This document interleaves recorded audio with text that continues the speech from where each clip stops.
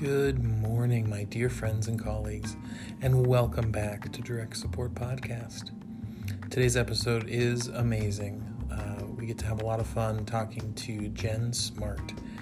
She is the Developmental Disabilities Program Manager for an agency here in town. She is a wonderful person, really great to talk to, and I'm just excited for you to hear all that she has to share about her work with adults with intellectual disabilities. So please enjoy this conversation with Jen Smart.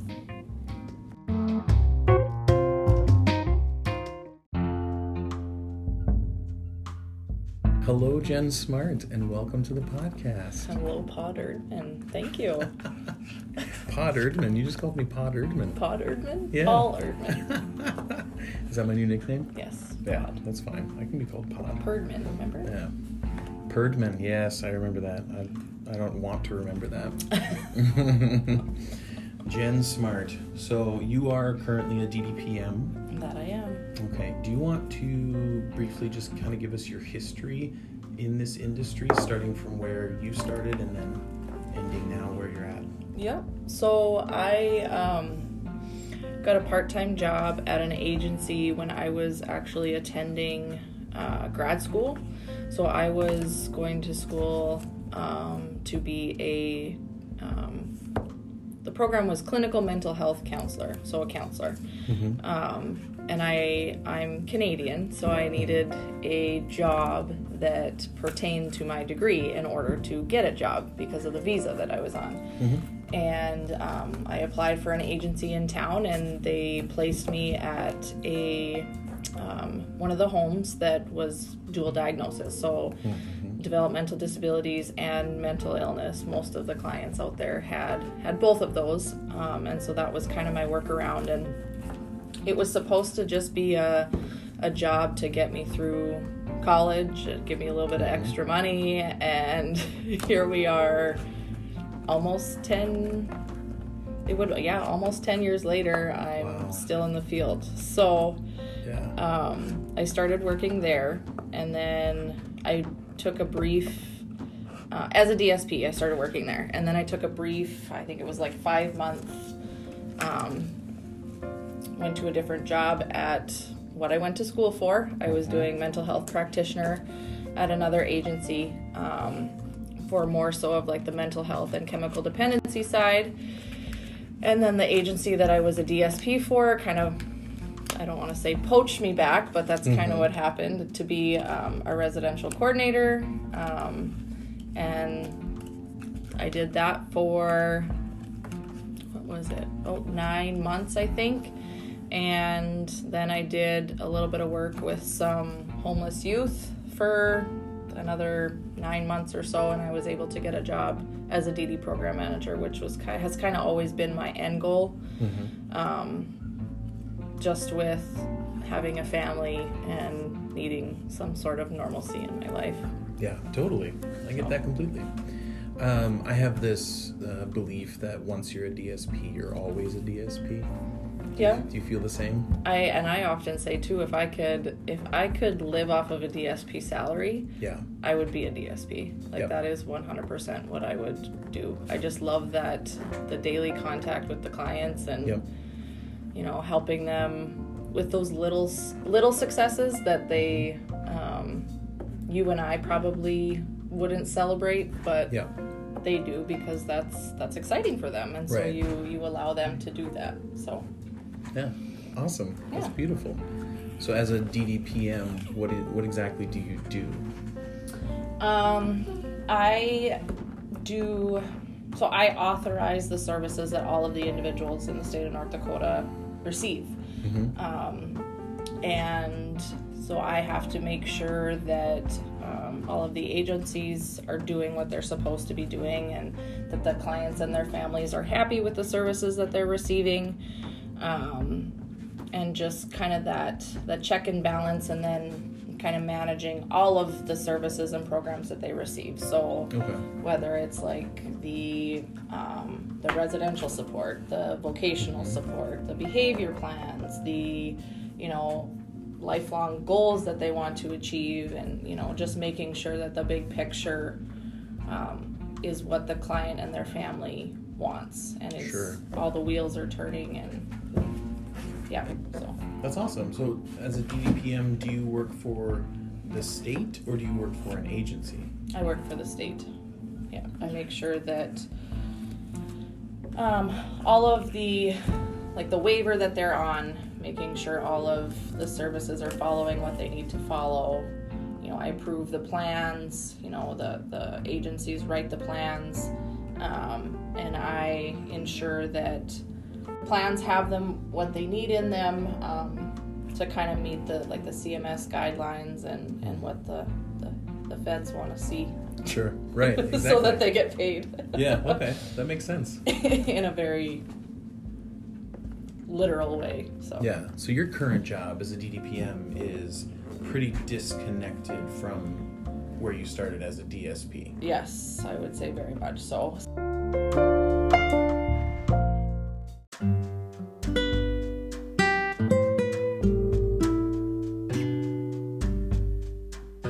I've been wanting to do this podcast for years now, and I finally decided to do it. It took you so long. I don't know. I got nervous about it. I thought maybe I wouldn't be good at it. I don't know. It's just anxiety, I guess. But now that it's happening, it's all I can think about. Fair enough. Yeah. So, Jen, if we can, I'd really like to expand on your role as a DDPM, because I think for me, historically, as a DSP, as a trainer, and even as a manager, I didn't really have a full grasp as to what a DDPM does. Honestly, I don't think that anybody does have a full grasp on what a DDPM does until you are a DDPM. Sure, okay. Like as a DSP or an RC or, you know, whatever, QDDP, I always thought, I was like, man, that would be a sweet job. You come to the meetings, you tell people what to do, and then you approve the plan when it comes to you. And that is so not what happens. You have people calling you nonstop. You have emails coming in nonstop. It seems like, and I don't want this to sound in a negative light, but it seems like people think the DDPMs have the answer to everything. Right. And they think they have the magic wand or the magic stick that can just be like, okay, we can make that go away, or we can make this happen. And it's most definitely not the case. Yeah. So I totally can understand why those who are not in the world don't fully grasp it. Mm-hmm. But I can promise you that we don't sit at our desks and twiddle our thumbs. So well, I believe you. Appreciate that. Yeah. I know you, and I know you're a hard worker, so yeah. That's good. Another question about your role kind of has to do with when state comes in to look at an agency. Title 9 or Title 19? Title 19. 19, yep. Okay.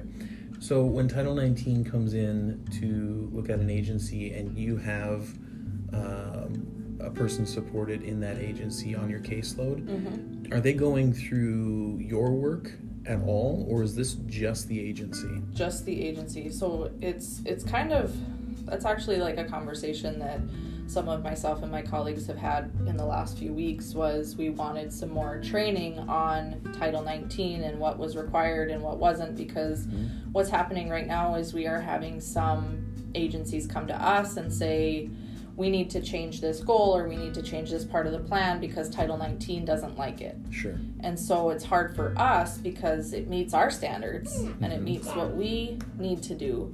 So why is it not meeting what Title 19 is? Or right. why are those two entities not communicating, so to speak?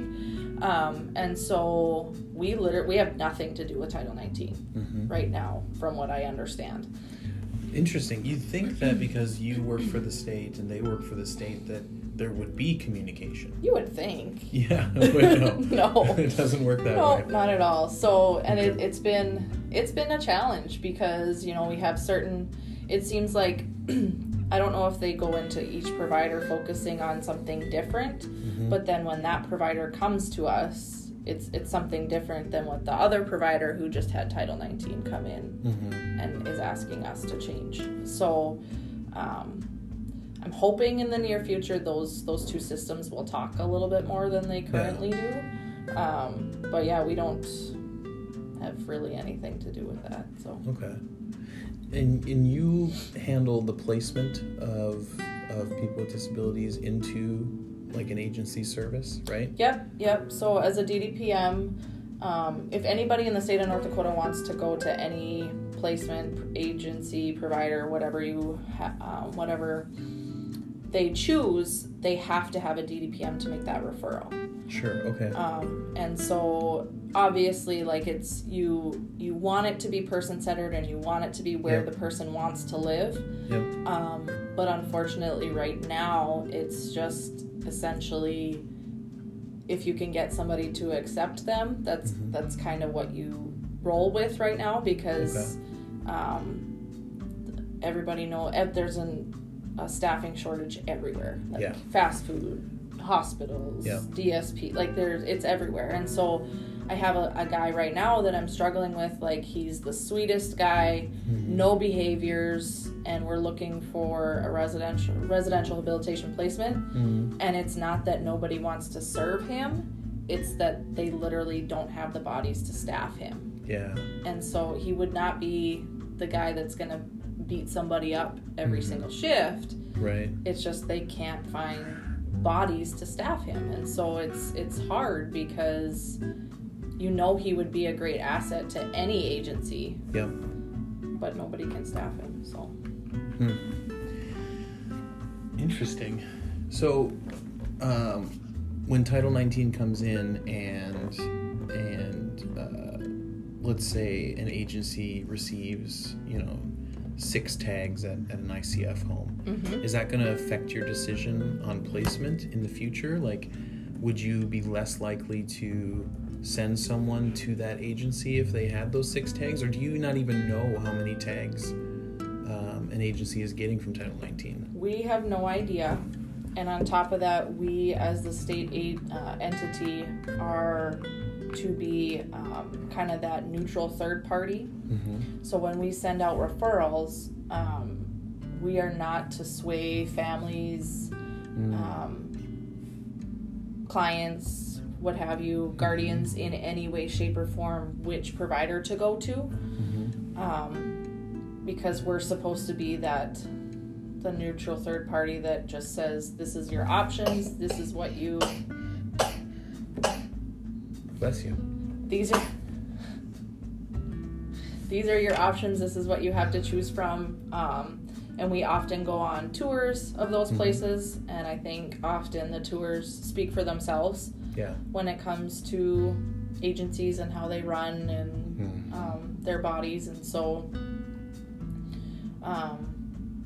but yeah, we're not supposed to sway them in any way, shape, or form. I imagine it's that process of showing different agencies and options to people is similar to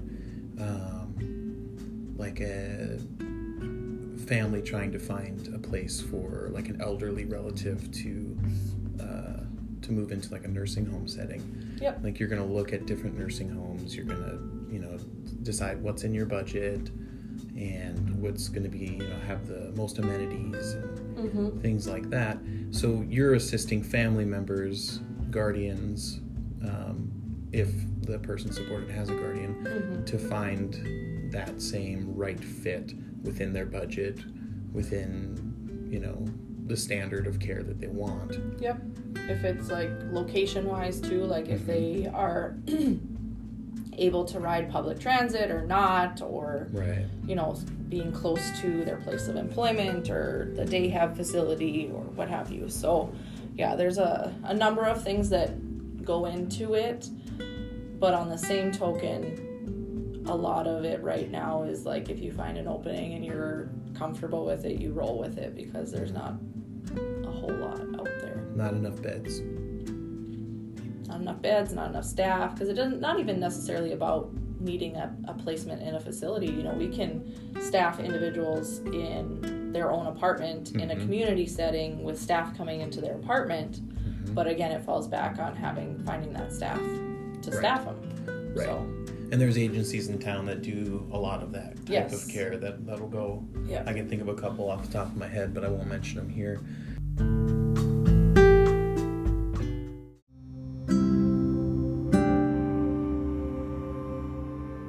What is the most surprising thing that has happened to you while working with adults with disabilities? Remember, I previously spoke about DDPM onlys and how sometimes they can be a little bit more time-consuming than some of your other clients because you are that agency, you're the provider. Well, I had a guy who kind of was cycling in and out of jail. Combination of, I think, there was no family for him here. His family was out east. He was homeless, was combined with obviously some intellectual disability, which took a while for us to get testing to show that he had this intellectual disability. So then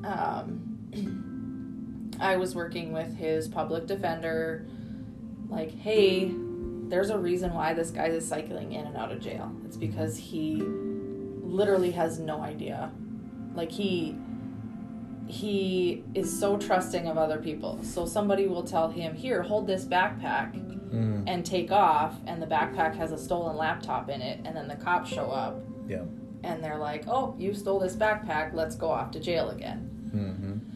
And so it was, he was calling me 20 times a day, probably. Oh, wow. Just, I need you to come do this. I need you to come help me with this. You didn't call me back in the last 10 minutes, so I'm calling again. As if I don't have 60 other people on my caseload. Yeah. Well, he had gotten arrested again. And I got a call from a bail bondsman stating that my husband was in jail and he needed me to bail him out of jail. And it was this client. And he was clever enough to change his last name to the bail bondsman to my last name. So I said to the bail bondsman, my husband was at home this morning when I left for work. He's not in jail. Yeah. No.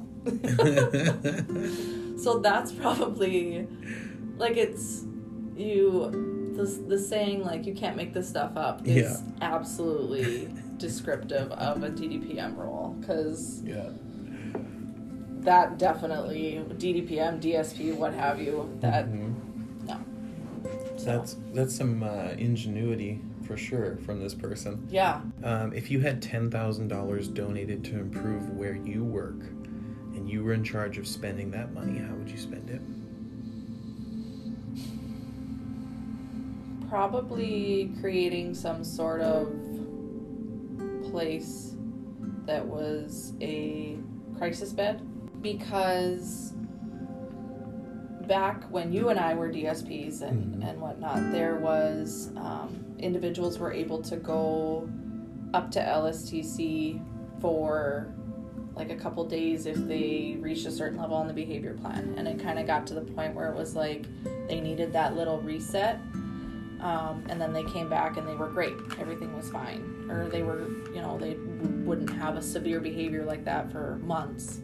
And there's really, LSTC doesn't do that anymore because there's so many people that need that as a residential setting, and so that's what they're using those services for. So I think that a crisis bed of some sort would be beneficial, just because sometimes people need that little reset of going somewhere where you don't like to be for a little bit and coming back and being able to kind of keep it together, for lack of a better term. And sometimes we have clients who are receiving in-home support, so they're at home with mom and dad still, and sometimes they just need a break, and it kind of gets a little bit messy, because that's kind of what they will tell us that in-home supports are for, is to give those parents a break. But I think sometimes that break that everybody needs, not just the parents but also the child, would be good to be like a over the weekend type of thing, or you know, because they have that like path support, family support too. So like kids who are in foster care will have like a respite home that they go to every other weekend or so. And I think that would be beneficial in our world as well. Yeah. Which there is a little bit of overlap kind of for some of those path parents or path kids, but I think a crisis bed is 100% needed. Yeah. And that's where I would put that money. So I think that's a great answer. I like that a lot. Yeah. I know that there was times when I was working with people with dual diagnosis, and their mental health would get to a point where really they needed a break. They needed a break from their regular staff. They needed a break from, you know, their guardian. They needed a break from everything. Well, and even at that point too, like DSPs aren't always equipped to deal with that mental health piece. So no, I mean, there is extensive training that has to go into like people working at a dual diagnosis site. Like there was added training for the site that you and I both worked at. But there needs to be more. You need to be picky with the types of direct support professionals that you put in a site like that. Absolutely. Because there's going to be more verbal aggression. You're going to see some kind of crazy stuff sometimes. Cutting, you know, all sorts of bad stuff.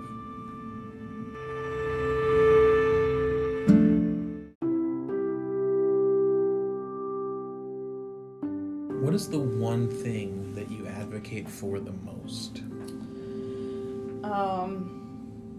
That just because somebody has a intellectual disability does not mean that they can't understand or can't participate in therapy. Oh.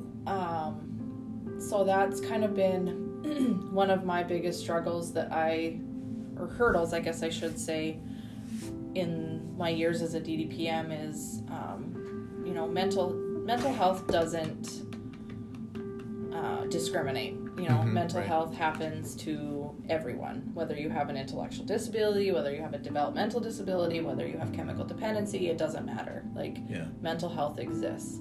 And often the response I'll get for when I make a referral is, well, they're not going to understand therapy. I'm not going to be able to do therapy with them. And in my mind, I'm like, that's interesting because we do therapy with children. Right. You know, we may have a 23-year-old that has a cognitive functioning level of an 8-year-old, and that's just where they're at, and that may just be where they're always. But there are ways that we can make therapy age appropriate in the same manner that you do an 8-year-old. Yeah.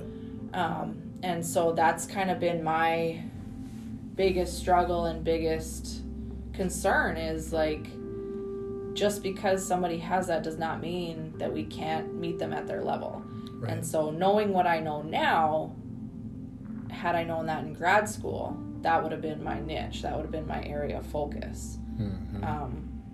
Would have been like, I don't know that I would have done any research because I'm not a big research guru. So, but I would have, you know, that would have been my, what can we do here? You know, why is this not focused on? Yeah. So that's my biggest, and the thing is, I feel like it's getting worse, you know, as we continue on here. The clients are only getting more difficult because that mental health piece is there, you know, and it's, everybody used to assume that people with intellectual and developmental disabilities were the cute, cuddly people with Down syndrome that have no behaviors. Well, that's not the client anymore. You know, the clientele is autism with extreme behaviors, and it's shifting. And so I think the providers and agencies need to understand that as well, is you may have one of those quote unquote easy clients, but you're going to get 5 more difficult ones. Yeah. Because it's shifting, so. Right. And have you run into that often, where you've been trying to get therapy services for someone and you're just basically turned down? Yeah, there's a few providers out there that I know are accepting of them, and so I try to encourage families to go to those ones first. But obviously families will seek out services on their own too, and that's often a response that family will get. So that's really sad. Yeah, it sucks. Yeah, because I mean, I struggle with mental health stuff, and I see a therapist and talk to my general practitioner about it as well. So, yep. And my life has changed drastically for the better because of mental health services. Yep, I 100% agree. So it sucks, but I mean, on the flip side of it too, you don't want to put your client in a situation that's going to be not beneficial to them, and then have them be resistant to that service in the future. Yeah. So if they have a crappy experience with a therapist, they're probably not going to want to go back. Right. And so it's like, I don't know. It's difficult to figure out what the priority is and what you should be focusing on, but at the same time, you know that individual needs help. So yeah. Where are we going to find that? So. What a beautiful thing to advocate for. I think that's wonderful. Thank you. Yeah. It's awesome. Frustrating to me. That's probably why I advocate for it. Yeah, exactly. Well, that's kind of where it's born. It's born out of frustration, whatever you advocate for. So I think that's great. Why are you a DDPM, and what keeps you in this line of work? I'm a DDPM because that's kind of that's what my end goal was. That's the job I wanted. So I got it, and congratulations. Thank you. I strove for it. I got it. And what keeps me there is I literally love my job. Like I love my clients. I love my coworkers. It's, to me, I made the realization a few years back that it's not all about money. Yeah. For me. I have to love what I do in order to be happy in my job. Yeah. I was working, prior to being a DDPM, I was working 60 hours a week, on call all the time during the week.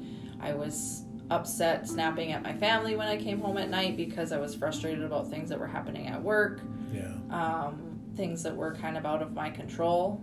So I made the decision to seek out a DDPM. My husband actually was the one that found the job link, and he sent it to me. You qualify for this. I said, you just found my dream job. Yeah.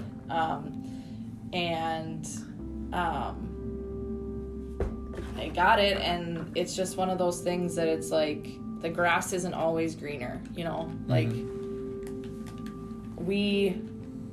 because of COVID, we are now strictly working from home. They realize that we can do our jobs at home. And I'm struggling with that because I don't see my coworkers every single day like I used to. We bounce bounce ideas off each other. I have this scenario. What am I missing? What am I forgetting about? And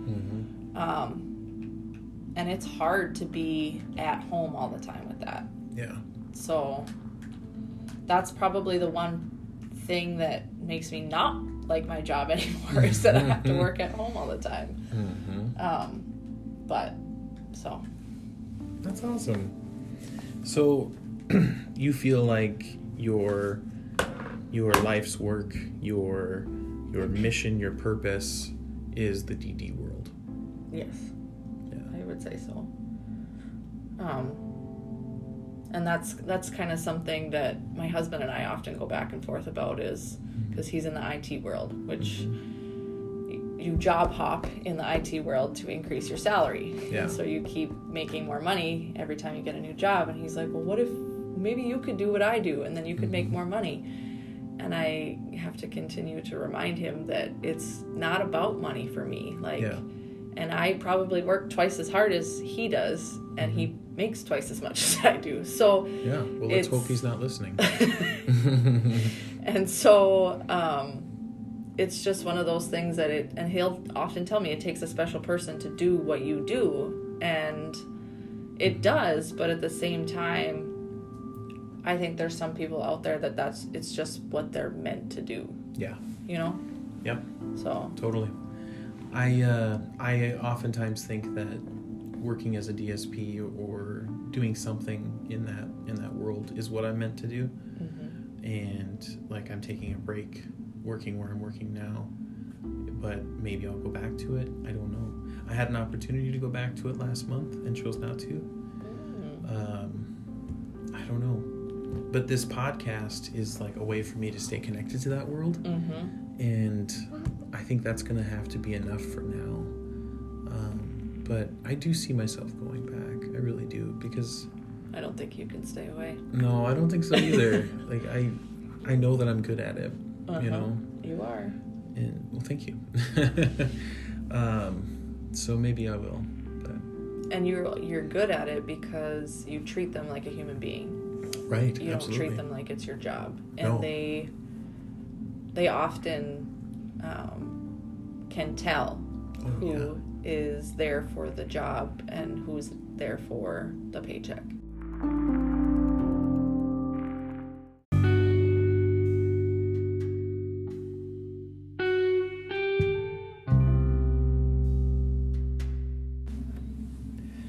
What changes have you seen in this industry since you've been a part of it?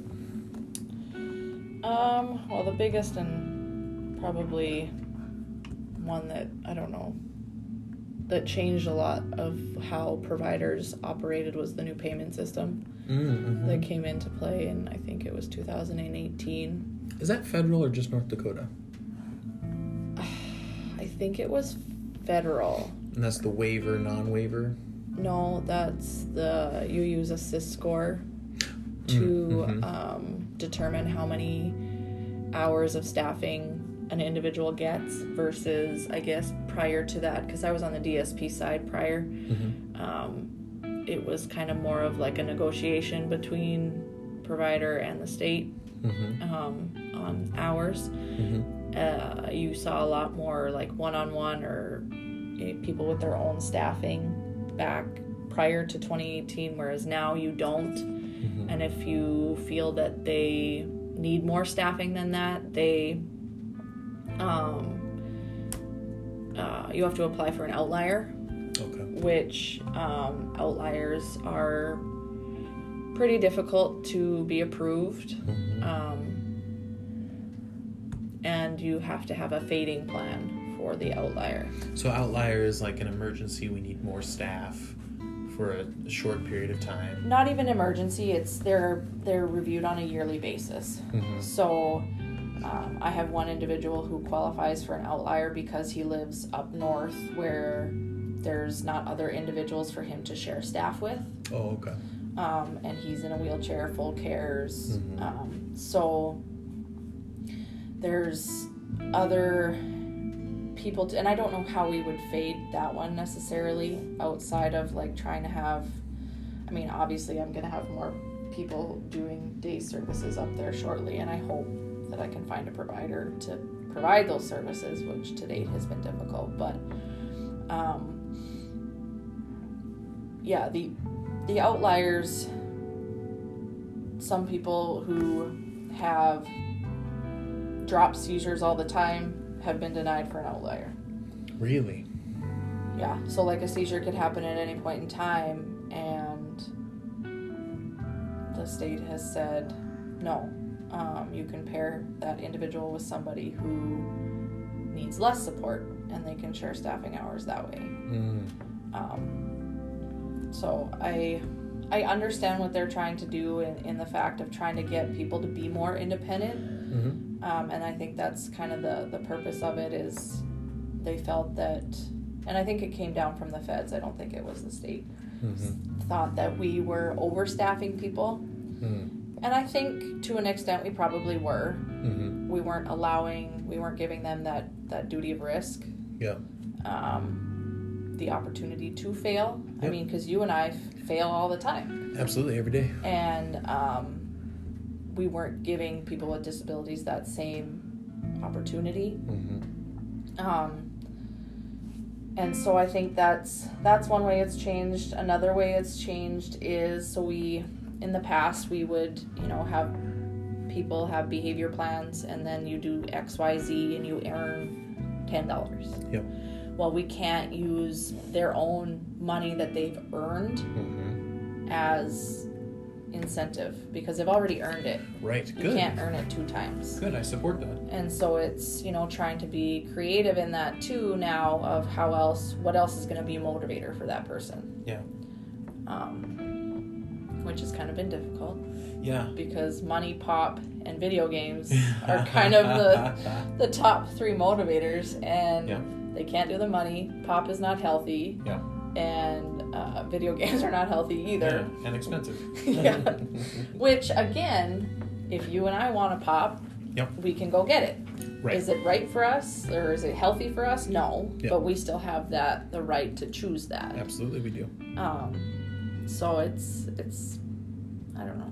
I get it, but at the same time, we don't want to put people with disabilities in a bubble just because they have a disability. So, what I had done as for an incentive when I was a DSP was I had a person supported that loved Hot Wheels cars, and so he had a behavior program written where if he got a gold star every day for 5 days in a row, he can have a Hot Wheels car, which is like $1, And we ran this program the first week, and we showed him the box of Hot Wheels cars, and he's like, I don't like any of these. Like, he was very specific about the ones he liked. So I just took it upon myself to run the program differently. And I was like, hey man, which one do you want? Right. And he's like, I want a 1976 Dodge Charger. And I was like, okay, killer. So I hopped on Amazon and bought that one. And like the new program that I would run with him is like, all right, man, when we get to school every morning, because he still went to school, as long as we had a good day while I was here, I'm going to buy this on Amazon for you because it's $1.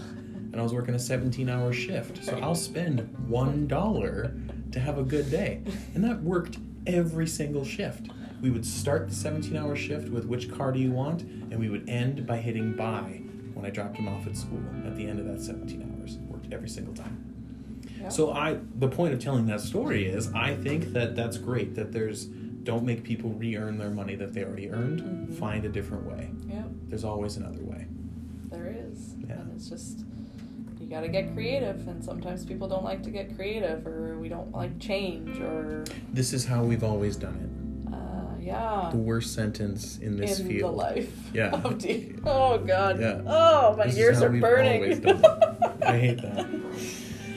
Beautiful. Well, Jen Smart, thank you so much for coming and being on the podcast. I really appreciate it. You're welcome, Potterman. That's so silly. I appreciate your time, and it was wonderful talking to you. I think you're a fantastic person. I know. I miss you. I miss you too. Well, I'll have you back on the podcast some other time in the future. Please do. All right. Thank you so much. You're welcome.